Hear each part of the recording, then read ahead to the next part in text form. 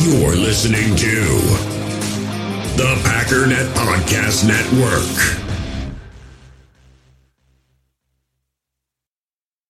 It's time to talk about the Green Bay Packers.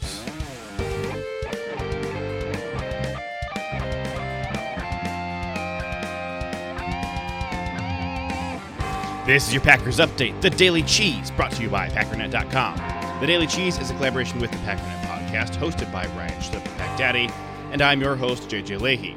Breaking news, the NFL has informed teams that they are raising the minimum salary cap from $175 million to $180 million. This is, well, for sure it's good news, but it might also be a little bit of bad news.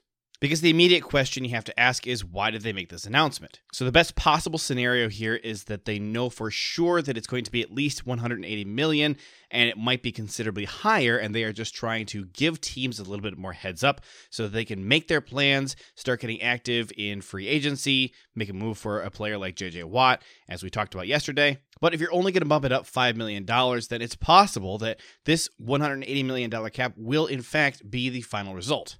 Ryan O'Halloran, a Broncos beat writer for the Denver Post, wrote that one of his inside sources says a league executive estimated yesterday that the ceiling will be $188 million, $13 million higher than our previous cap ceiling that we knew of, $175 million. And honestly, somewhere between 180 and 188 has always felt about right. So as we stand right now, that puts the Packers at roughly $19 million over the cap. They do have a little bit of work to do, but if that final number ends up being $188 million, well, that last $8 million comes in really handy. It's roughly about how much you could save by doing either a Devontae extension, a Za'Darius extension, or an Aaron Rodgers restructure. It's also approximately how much you would need to free up additionally in order to retain Corey Linsley. So, in other words, this creates one more opportunity for the Packers, either to add somebody if they were not planning on doing so, or just to make fewer moves to get under the cap.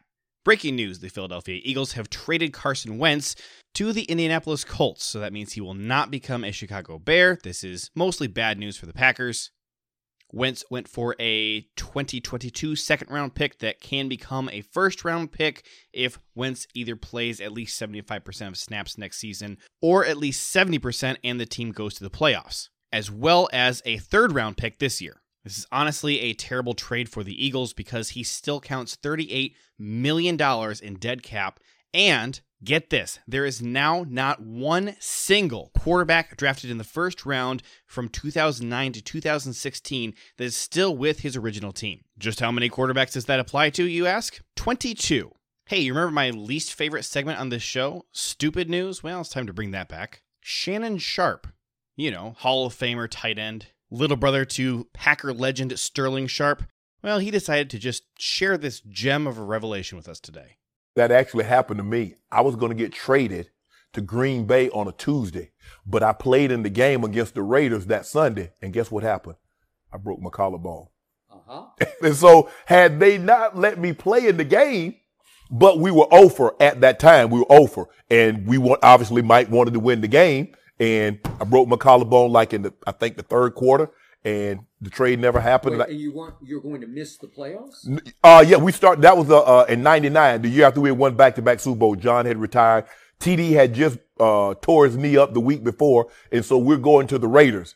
And I'm going to get traded. That too, the trade I'm going to get traded Monday or Tuesday. Now, you could have followed in your brother's footsteps in Green Bay. Yep, I could. So that sucks. Shannon Sharpe was almost a Green Bay Packer. Now, interestingly, something similar happened this past year. The Packers were trying to trade for Zach Ertz from Philadelphia, and he ended up getting hurt the following week. Now, we don't know for sure if that trade would have gone through. It sounds like the Packers offered a third-round pick, and the Eagles were looking for a little bit more than that. Ertz has also been on the decline this past year, so I'm not sure that the trade really would have been all that beneficial for the Packers. But that's it. That's the news. For more in-depth analysis and a look at Packers strategy, make sure you're subscribed to the Packernet podcast, hosted by the Pack Daddy, Ryan Schlip. Keep up on all the Green Bay Packers news by going to Packernet.com and follow the Packernet podcast on Facebook.